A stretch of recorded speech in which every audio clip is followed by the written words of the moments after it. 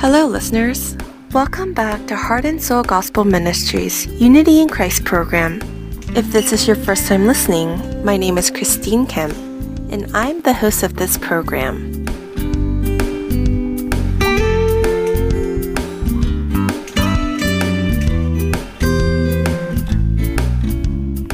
It is a true blessing to keep our faith as we travel down our journey of salvation. But unfortunately, there are so many of us, including myself, that experience ups and downs with our faith.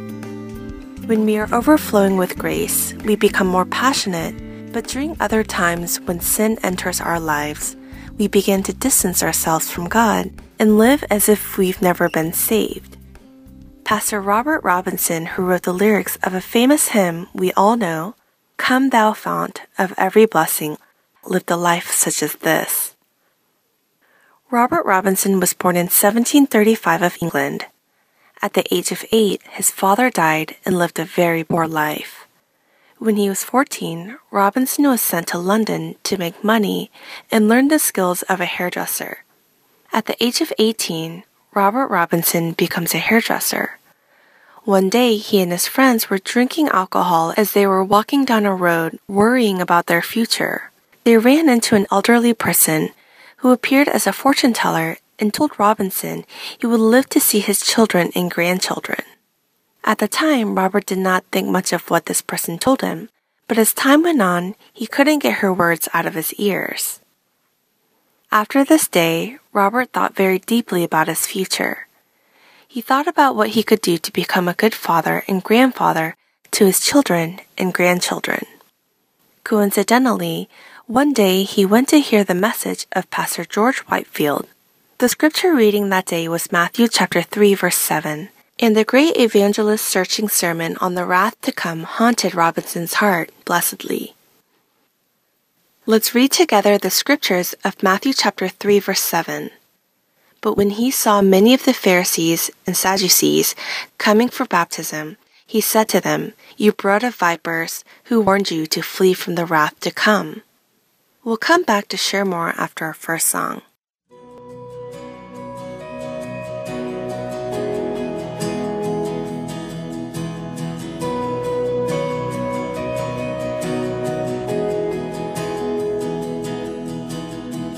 My foes are many, they rise against me, but I will hold my ground.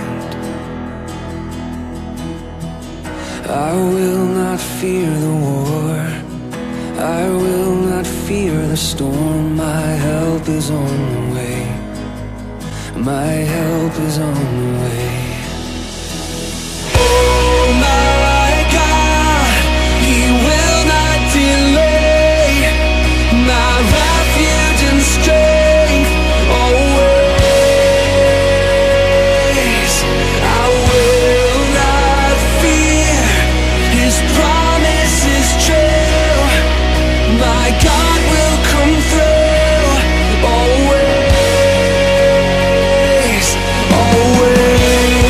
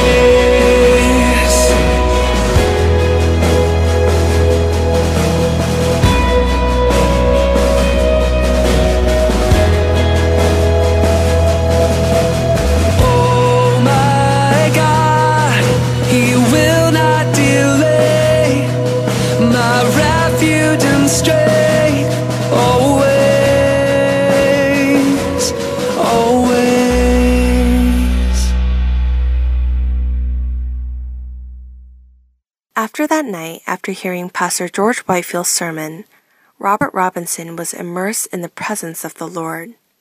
He repented of his sin and earnestly prayed that God would lead to the road of salvation. After accepting the Lord as his Savior, he decided that he was going to give up his life for Christ.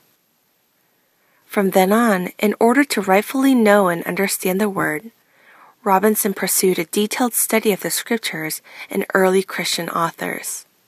Years later, he was invited as a Calvinistic Methodist to the oversight of a chapel at Norfolk, his hometown. At this time, he was 23 years old when he realized that in the midst of all of his struggles, he thought he would one day die living in those circumstances for the rest of his life. God graciously came and found him, and Pastor Robert Robinson truly was grateful to God and began to deeply think and meditate on the fact that the source of all of his blessings were God's grace. This is when he wrote the lyrics of the hymn titled, "Come Thou Fount of Every Blessing." Pastor Robert Robinson served in his ministry as a pastor with a burning passion for Christ, and in addition to the hymn, "Come Thou Fount of Every Blessing," wrote other hymns as well. Not only did many people follow Robinson, but Robinson also had mutual feelings towards those who followed him. But unfortunately, as time went on, Robinson's love for Christ faded. He felt that his calling as a pastor did not fit him. He eventually left his ministry as a pastor and began to live a rebellious life, joining the secular world. His life now was more rebellious than before he met Christ. Every night he surrounded himself with women and alcohol, as if he was a prodigal son who ran away. Then one day Robert Robinson realizes how far he has come from God. He came to the thought that as shameful as he was, he would never have a chance in returning back to God, and takes a long vacation to heal his sad heart. While he is on vacation, he randomly meets a woman on a train, and she begins to hold a conversation with him, saying that she has been studying some hymns, that she wanted to write hymn songs that will please the Lord. Then she continued on to tell him about a particular hymn that has given her a great influence in her life, and that hymn was the very hymn that he himself wrote, "Come Thou Fount of Every Blessing." The moment he heard her confessions of this hymn, he covered his face with his two hands and he began to cry. He had tears of thankfulness for the God who still did not leave his side, though he left him, and lived a rebellious life, as well as tears of sincere repentance.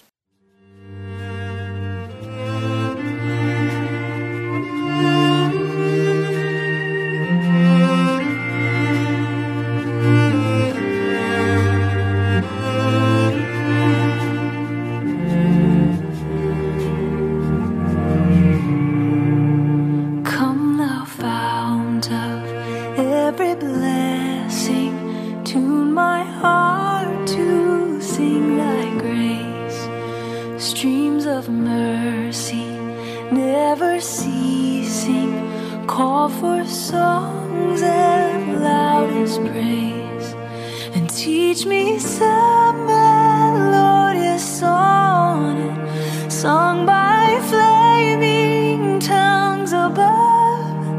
Praise the mount I'm fixed upon it, mount of thy redeeming love.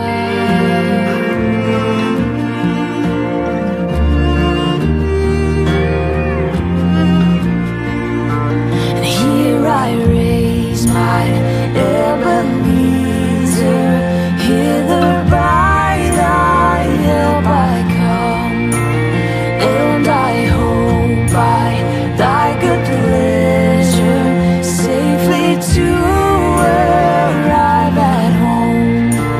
Jesus sought me when a stranger, wandering from the fold of God, to rescue me from danger, interposed his precious blood.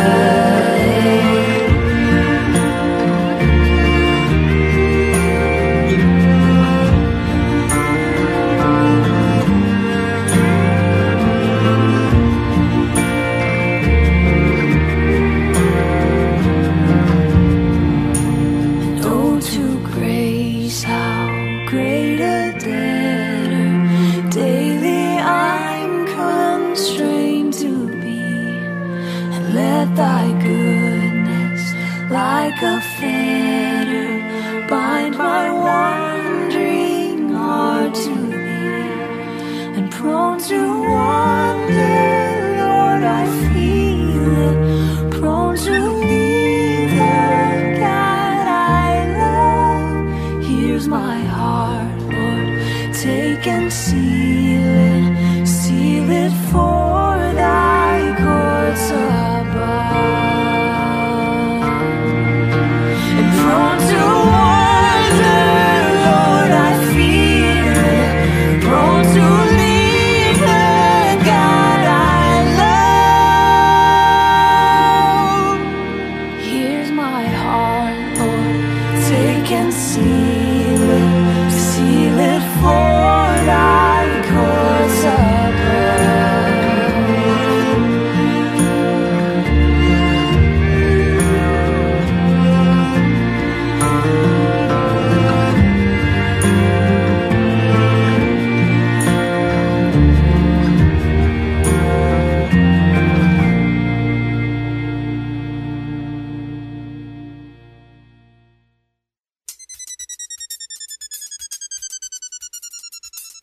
Coming up next is a sermon by Pastor Francis Chan of Cornerstone Church. Today's topic is how to recognize false teaching based on Colossians chapter 2, verse 16 through 23.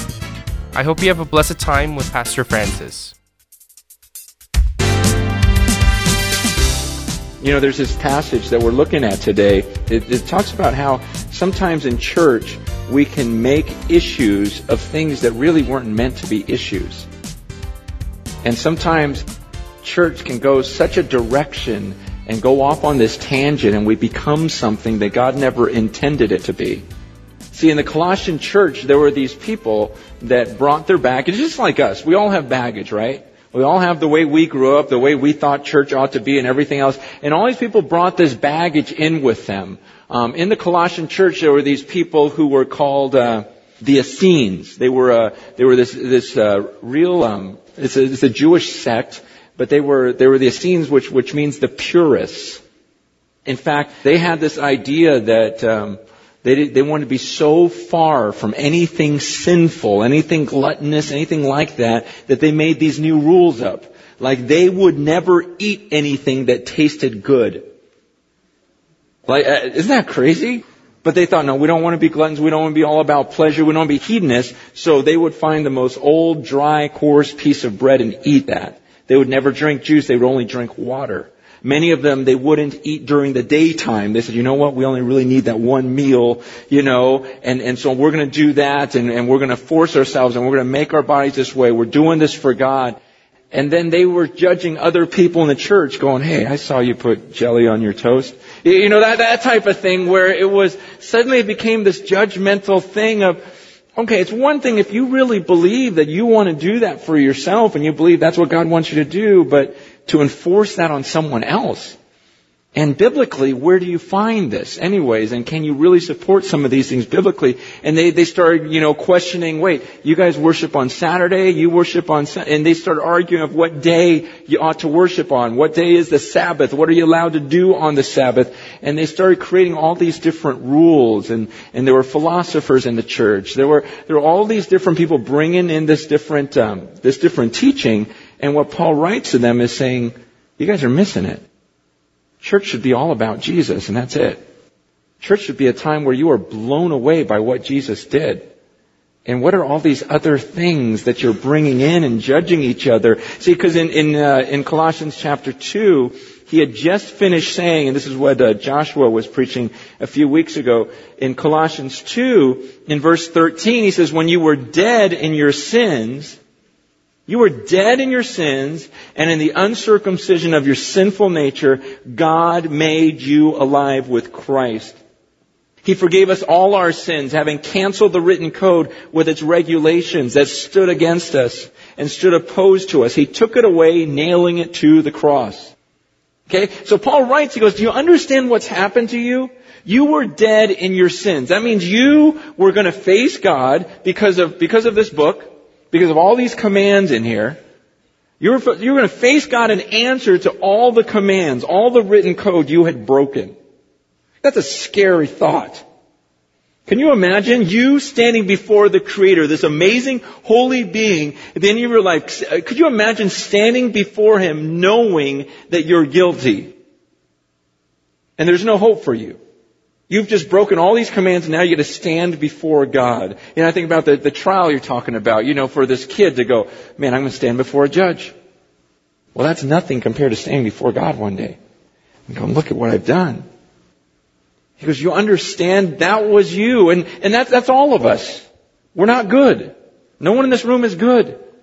Okay, you may say, well, but all my friends tell me I'm good, and I feel so good when I'm around them. Yeah, but what about at night? When you're by yourself, do you really believe that you're a good person when no one else is around? And it's so funny because I'll hear people say, no, but my grandma is such a sweet lady and she'll go to heaven because she was such a good person. And it's so funny because it's weird how in my mind I start believing that and thinking, wow, yeah, look at that little old lady over there. I mean, she couldn't hurt anyone. But then you remember, wait, that little lady was 18 at one point. Okay. And, she's had a lifetime of things that she's done. We sometimes look at certain people and think, okay, but not that person, not that person, not that person. I guarantee you, when we're alone, and it's us and God, we know what we've done. I don't really believe there are people in this room that are so much better than me and live such good lives and you really have that much peace about what you've done in your lifetime. You know what you've done. I know what I've done. And it's a scary thought to think that one day we would stand before God and He would punish us for that. And from what the Bible says, that punishment's pretty severe. Pretty severe. It's hell. And I know we don't like to talk about that. I know, hey, let's get rid of hell. Let's just black out those parts in the Bible. Let's rip it out. Let's pretend it's not there, but that's the reality. And the Bible calls hell the undiluted wrath of God. Undiluted. That's not, remember a few weeks ago when I talked about those missionaries and how they were tortured for those 3 hours? And we all just sat there grieving with them thinking, oh, what would it be like to be tortured for 3 hours for your faith and just holding on and all these disgusting things they were doing to them before they slit their throats. And we're thinking, oh man, could I do it? Could I do it? Could I do it? Well, picture more than 3 hours. Picture eternity. Why? Because we've offended this God and we've done things that are offensive to Him. And so here I am as this human being, I'm about to face this, and then God, in His great love for me, has His Son, Jesus Christ, comes down, and it says He took all of that and He nailed it to the cross. All that eternity of punishment He took on that cross. Talk about a few hours of suffering for my sake.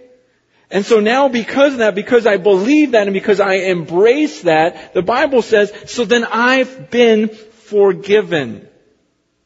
He forgave us all our sins, having canceled the written code with its regulations that was against us and that stood opposed to us. He took it away, nailing it to the cross.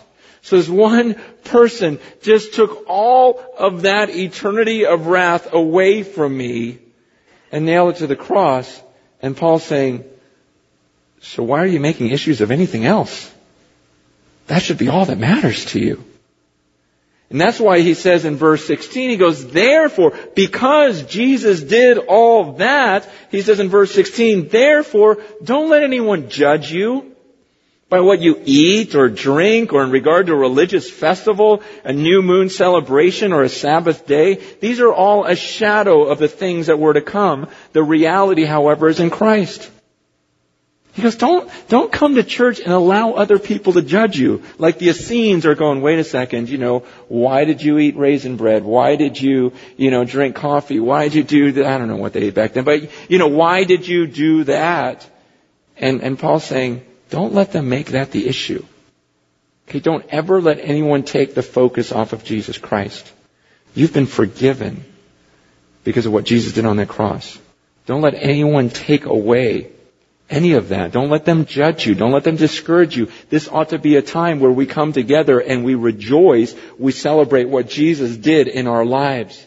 Because don't let someone come and tell you, well, you need Jesus and this ritual. You need Jesus and this. And I don't know if you're doing that well enough. And have you lose your joy, lose your focus on Jesus Christ and turn it to something else. And I thought, we do that. We do that in church sometimes. And we can judge people based upon things that aren't even biblical. Have you ever done that?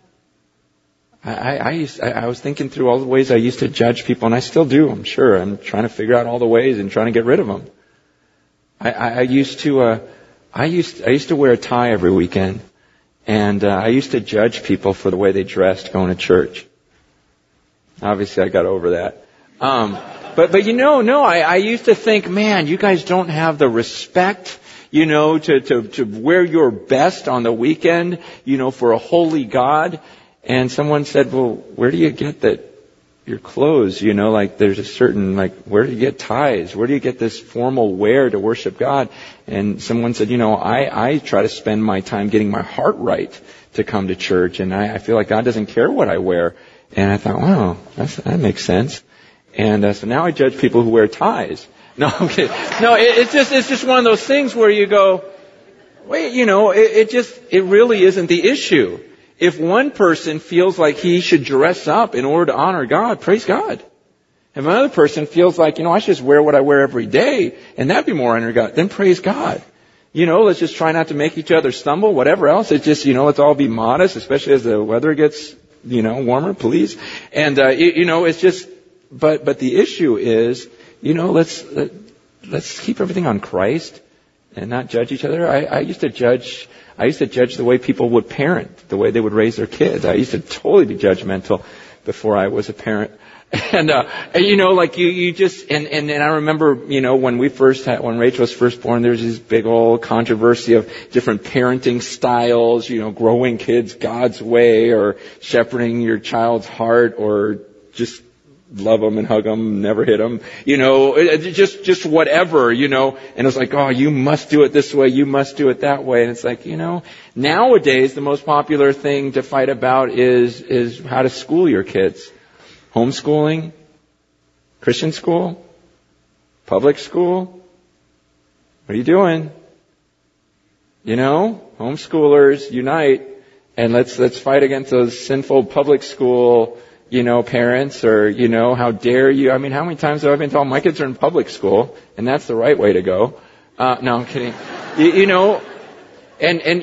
One parent goes, you know what? I want to be in charge of raising my kid. I feel like I should raise my kid. And I believe this is the best way to raise my child is if I teach them, and I believe homeschooling. Praise God. Another person says, well, I believe that they should be in a Christian school with other Christian friends, and then that they create kind of like a Christian family there and be a light. Good. Others believe, no, I'm going to let my kid go into the public school and try to be a light in that campus, and I want to walk him or her through, the struggles they go through in standing up for their faith. Good. Whatever you want to do, as long as you're doing it by faith, and that's where we as a church, okay, let's not fight about these things. Others say, well, you know what? You should never go on birth control.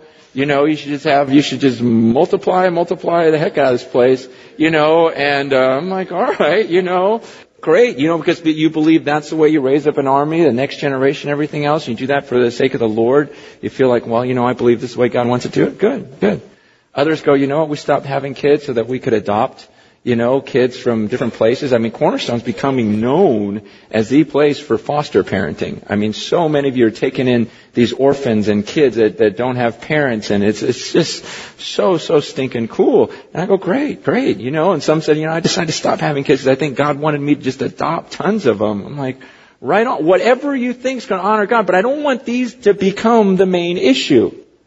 Paul said, don't let anyone judge you. You have this freedom in Christ. And it's all about Christ, and church should be about Christ, and not about people judging each other for the way that they do things. And he says in verse 18, he goes, don't let anyone who delights in false humility. And worship of angels disqualify you from the prize. See, there were people back then that were saying, you know what? Hey, I don't feel worthy to speak to God, so I just speak to these angels. All right? You know, and then the angels talk to Jesus, and then Jesus talks to the Father. And we've got this whole thing going. But you know, it's just arrogant to think that I could approach God. Well, he says, don't let someone with that type of false humility, because that's not real humility. Because first of all, God says there's only one mediator between God and man, and that's Jesus Christ. So you don't need to talk to a person who will talk to an angel, who will talk to, you know, someone else, who will then get to Jesus. Jesus says there's only one mediator, and he tells us, commands us, talk. Talk to the Father through me. He says, when you pray, say, our Daddy, our Father. You have the right to have this connection with Him, to speak to Him. You can approach that throne with confidence. He goes, so don't let other people tell you by their false humility that somehow you can't talk directly to God. That's your freedom. He says, don't let them disqualify you from the prize. That's a reward that you should get. As a son of God, as a daughter of God, as a child of God, you get to talk to your Father. He goes, so don't let these people with their false humility distract you from that. And I love the way it says in verse 19, he has lost connection with the head. You know, it's just this whole idea. He just lost it. Christ is the head.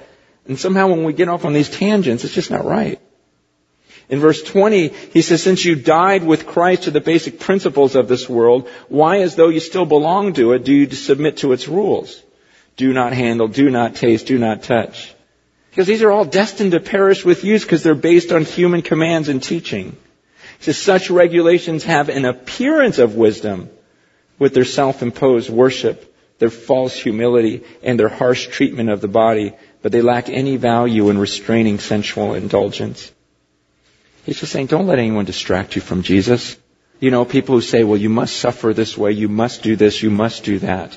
No, Jesus did everything on the cross for me. He totally forgave me, and I need to just enjoy that and bask in that. He's canceled the written code, so don't tell me that I need Jesus plus something else. I'm going to be in love with Jesus. I'm going to talk to Jesus. Jesus saved me, and to enjoy that, don't let someone else's judgmental attitude ever take that away from you. Because Satan's always trying to take the focus off of Jesus. That's why every false religion, what do they do with Jesus? They belittle Him, right? Somehow. They don't necessarily oust Him. They just belittle Him. Jehovah's Witnesses will say, well, He's just an archangel. The Mormons will say, well, he's a god, but you can work your way to that too, and you can be a god also, just like Him. You got the Muslims who will say that you know he was a good prophet, he's a pretty good prophet. He's a good prophet. You know, you've got AA that'll say, you know, he's a higher power, and so is that music stand. You know, whatever your higher power is, you know, they're all higher powers, and you know, fine.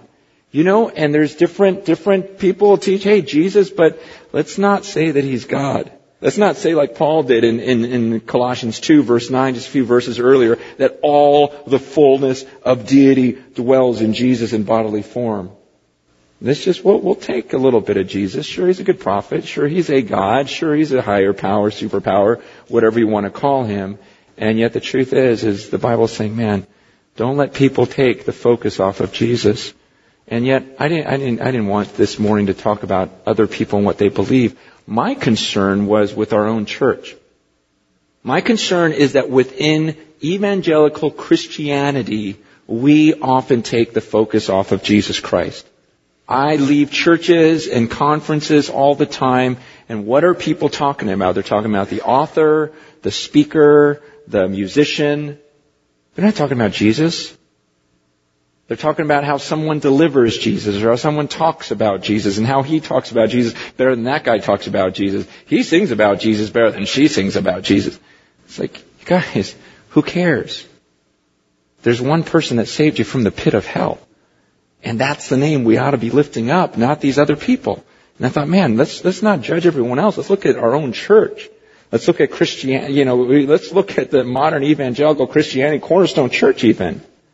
Let's talk about how we'll fight and divide over things that have nothing to do with Jesus.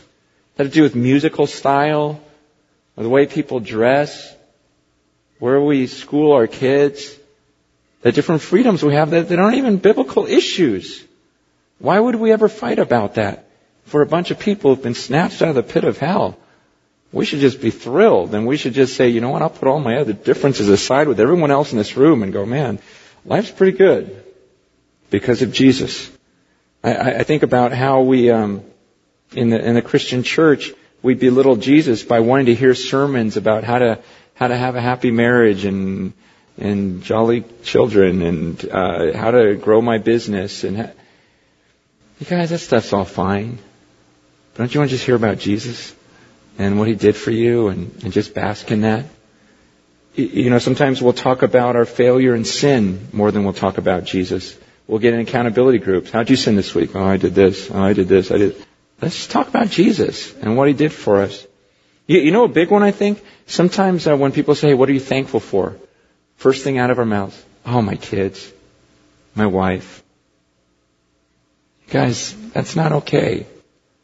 Man, on the forefront of our minds, we should be thinking about Jesus. I mean, think about it. You were going to hell. And then Jesus. Okay, kids seem kind of trivial after that. So is your wife, your husband, family, whatever. Everything else is trivial compared to Jesus. I think about how we make a big deal. Like growing up for me, church, I mean, you just, like swearing was the worst thing in the world. And so I reduced Christianity to, Christians don't drink, they don't smoke, they don't swear, they don't have sex before marriage.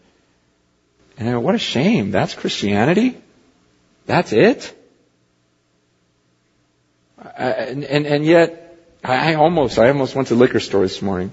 And I was just going to bring a beer to each service and drink one. Just because I knew it would bug the heck out of some of you. And I chickened out, you know. Just so rare for me, you know. It's like, after the boob thing, I better take it easy for a few weeks. But I wanted just to make a point that some of you, that's Christianity to you. I know it was for me at one point. Like, man, don't you ever touch alcohol. And yet, where's that in the Bible? The Bible talks about not getting drunk. Absolutely, don't let you be intoxicated. Don't let it affect your mind. And at the same time, I'm very careful. If I do take a drink, and I drink occasionally. Ooh. I do. I get a drink every once in a while, and I'm very careful. I think through, who am I with? Who's seeing me right now? And I want to make sure, because I don't want to cause someone else to stumble. I don't want any of you in this room today, and that's why I didn't bring the beer, you know, at the end to go, well, Francis drank, here I go. You know, because I'm careful. I go, man, if I drink and someone sees me, that may give them license to drink, and maybe they struggle with drinking. And so I don't ever want to make someone stumble, yet at the same time, I also don't want to become this legalist that makes a law out of something that's not in Scripture. My brother, he pastors up in the Bay Area, and he works with inner city kids. And he goes, man, I don't know if it was wrong, but the other night I felt like I needed to drop an F-bomb in the middle of my talk to some of these kids, and I felt like it was the most honoring thing to do before the Lord. And I thought, all right. You know, I mean, the Bible says not to let any unwholesome word, but if you really believed you could use that word in a wholesome way in that context, all right. Yeah, you know, I don't know, but I'm not going to judge. I mean, just get your heart and try to figure it out. And don't worry, I'm not going to throw anything out right now, you know. But it's just this whole idea. It's so weird how we in the Christian world, we emphasize certain things to such a high degree, to where that almost becomes Christianity to us, when Christianity is just about Jesus. And that's why Paul's saying, don't let other people judge you. If you're really doing things for the Lord, great. But let's not impose rules that aren't in Scripture. Let's really think through biblically. What is in the Bible? What does God really honor? And are we lifting certain things higher than Jesus Himself? Because at the end of the day, we should always leave this room just thinking about Jesus. Thinking about what He's done for us. Thinking about the fact that, wow, I was headed for a world of hurt. And then came Jesus. And that's what God wants to see of us. is people that walk away thinking about Jesus every day. Not thinking about rules. Not thinking about things that aren't even biblical issues. Not talking about political issues or whatever else and making that I'm not saying that any of these things are wrong. You understand that? I'm just saying that Jesus has to be at the forefront of everything or we're missing it. And so if we get caught up in a lot of these tangents, it's just going to kill us. And that's why Paul says, don't let anyone judge you about what you eat, what you drink, what you consider to be Sabbath. He goes, those things were all shadows. The reality is in Christ. Okay, don't let people judge you by how you raise your kids, how you discipline your children, who you marry, and, just a lot of these things.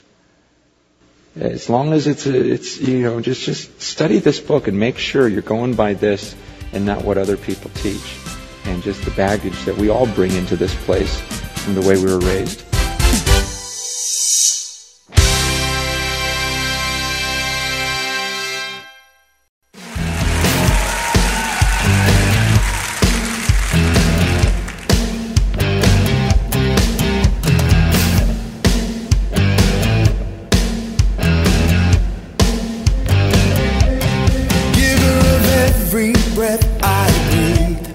Author of all eternity, giver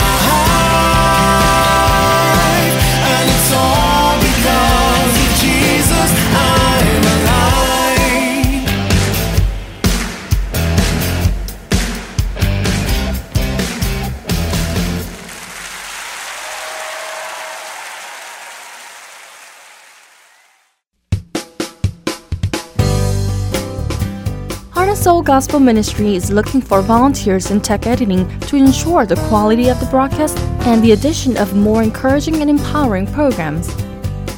Volunteer hours are 3 hours a week, and anyone who's had experience with computer before can participate.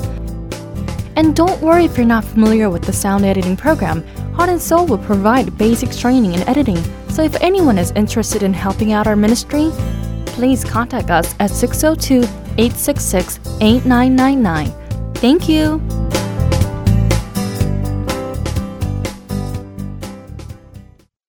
There are people who gave up their lives in honor of Christ, who gave us our everlasting life. Continued is a story of the many people who endured their life with faith, titled The Voice of the Martyrs.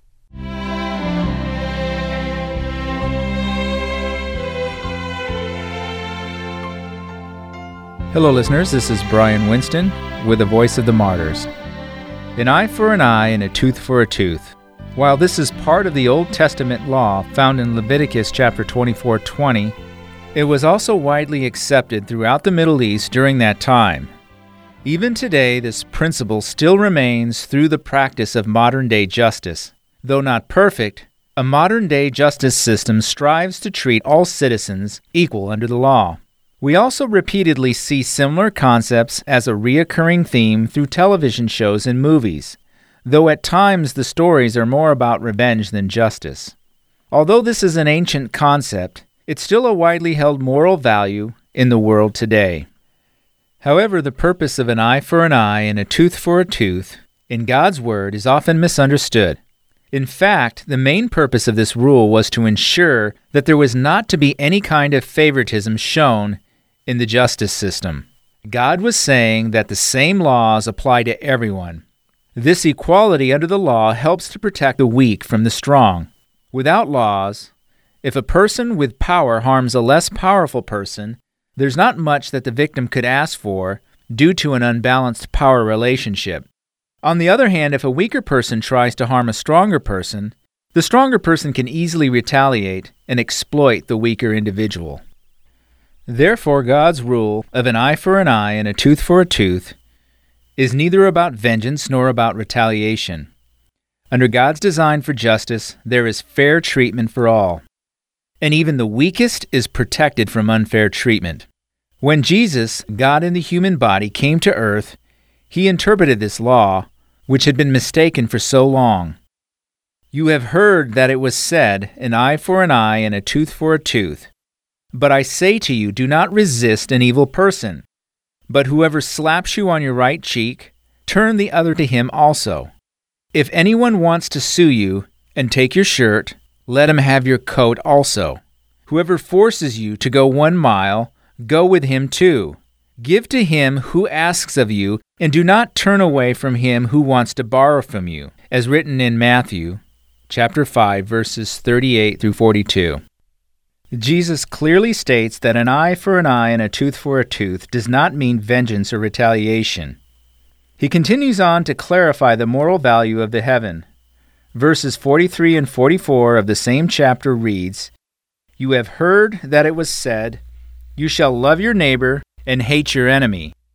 But I say to you, love your enemies and pray for those who persecute you. Jesus loved those who chose to be his enemies. That is why he could give his life for us, who were enemies to him.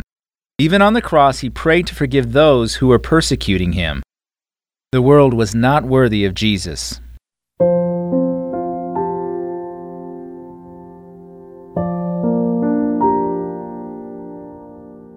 On June 25, 1950, early Sunday morning, the North Korean Communist Army broke the peace as they attacked their southern neighbor, marking the beginning of the Korean War. The fully armed North Korean army easily conquered the unprepared South Koreans and spread its dominance over the Korean peninsula.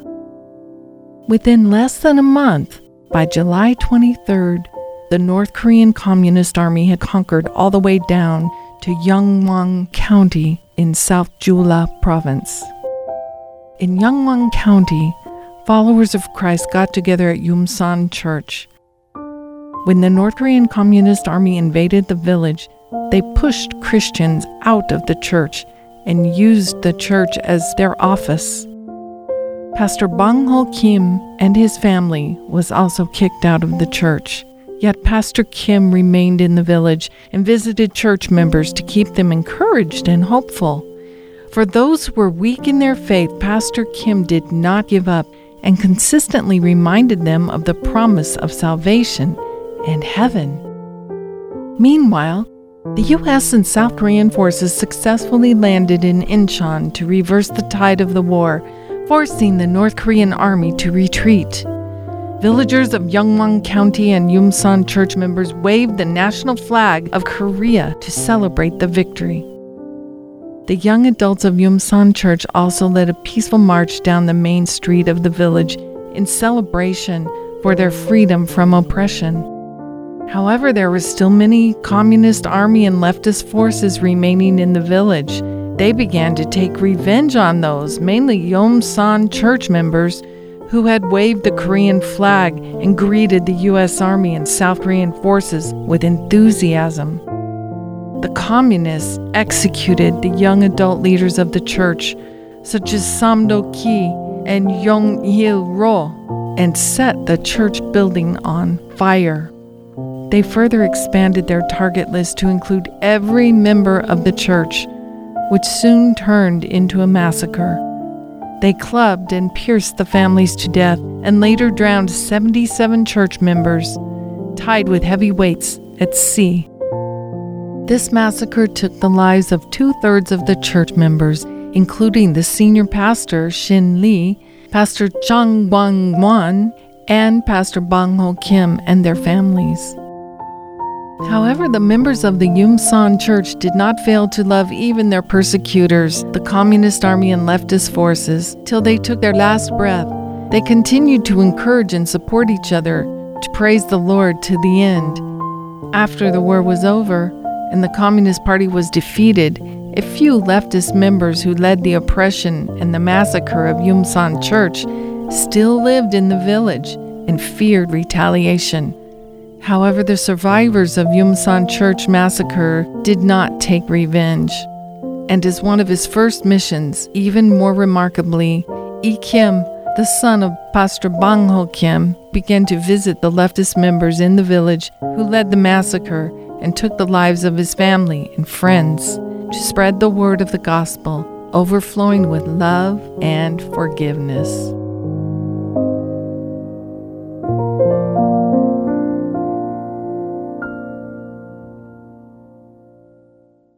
The Korean peninsula was painted with blood of revenge after the Japanese occupation and the Korean War. This may seem natural and even fair in worldly terms, where the definition of justice seems to include the concept of retaliation. However, so many Christians showed the world the new solution called love, which was in a totally different dimension from worldly justice. The Bible tells us to leave the judgment to God. This does not mean that we must live in dejection. It simply means that we don't have to worry about vengeance ourselves. The order that is given to us is to love our enemies and to pray for those who persecute us. As Christians, all we need to do is love our enemies, pray for our persecutors, keep God's will, and trust that God will do the justice himself. The world is not worthy of those who love and pray for their enemies. Thank you for listening to this week's episode of The Voice of the Martyrs.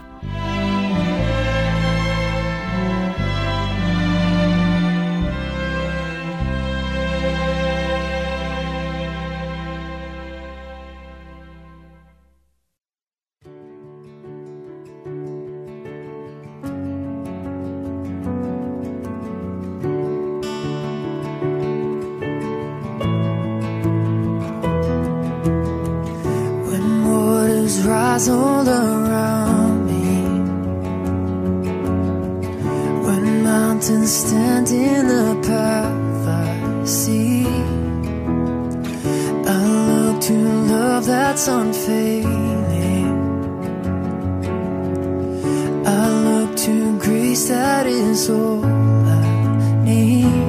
Oh, call upon the name Jesus. Jesus Christ, the only name that saves. For there is no one like our God. There's no one like our God. There's nothing that can stand against you. There's no stronghold you can't break, no life that you can't save. Our God, you never fail.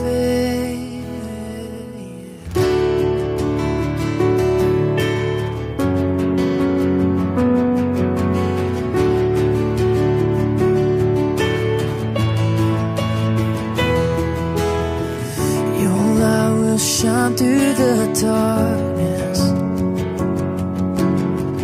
Your word will calm every crashing wave. My hope it lies in your promise.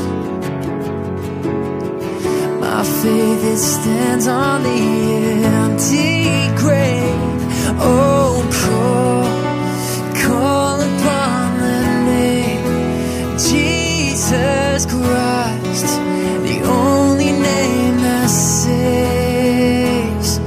For there is no one like our God. There's no one like our God. There's nothing that can stand against you.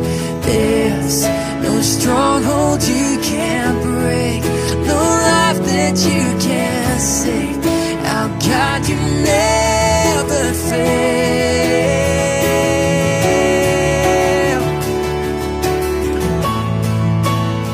No life you can save.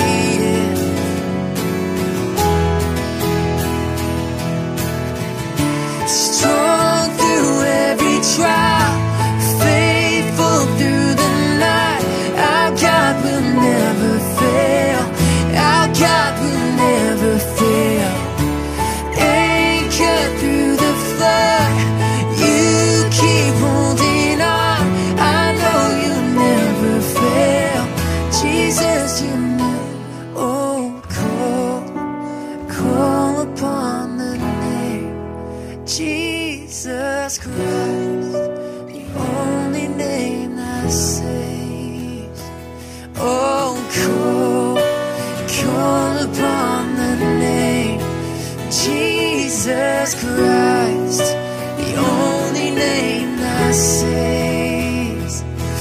For there is no one like our God. There's no one like our God. There's nothing that can stand against you. There's no stronghold you can't break, no life that you can't save. Our God, you never fail. Strong through every trial, faithful through the night. Our God will never fail. Our God will never fail. Anchored through the flood, you keep holding on. I know you'll never fail. Jesus, you never fail. Robert Robinson experienced God's patience and sincerity and came back before the Lord. He moved to Cambridge, England, first as a lecturer, then as a pastor, and remained there the rest of his life, devoting his life to Christ. God is sincere. He will never leave his people that he has once chosen, nor will he give up on them. Have you ever gone through a hard time because you cannot feel the presence of God? Or have you been tempted to go back to your old lifestyle that you've lived before knowing Christ? We as chosen children of God cannot do that. It may seem that we have left God, but we will not be able to leave him forever. God will not allow that to happen to us. However, this also does not mean that because God will never let go of us, we may live however we please. Those are only the thoughts of a young infant who do not know the heart of their father. To know that God will not give up on me does not mean for us to think that although I live by my own desires, he will still save me. But in any circumstances I may face, no matter how hard it may be, that I not give up on God, because I believe He will not give up on me. In whatever circumstance you may be in right now, no matter how hard it may be, I hope that you will not give up and will not be swayed by the things around you. The root of all blessings is the one and only Heavenly Father. For I am confident of this very thing, that He who began a good work in you will perfect it until the day of Christ Jesus. These are the very scriptures of Philippians chapter 1, verse 6. I hope that all of our listeners will firmly believe in our Lord, who will guide us in every moment of our way to Him. We will now wrap up Unity in Christ. Thank you for listening, as it has been my pleasure. I hope to see you this time again next week, and God bless. Even though I walk through the valley of the shadow of death, your perfect love is casting out fear. And even when I'm caught in the middle of the storms of this life, I won't turn back, I know you are near. And I won't fear no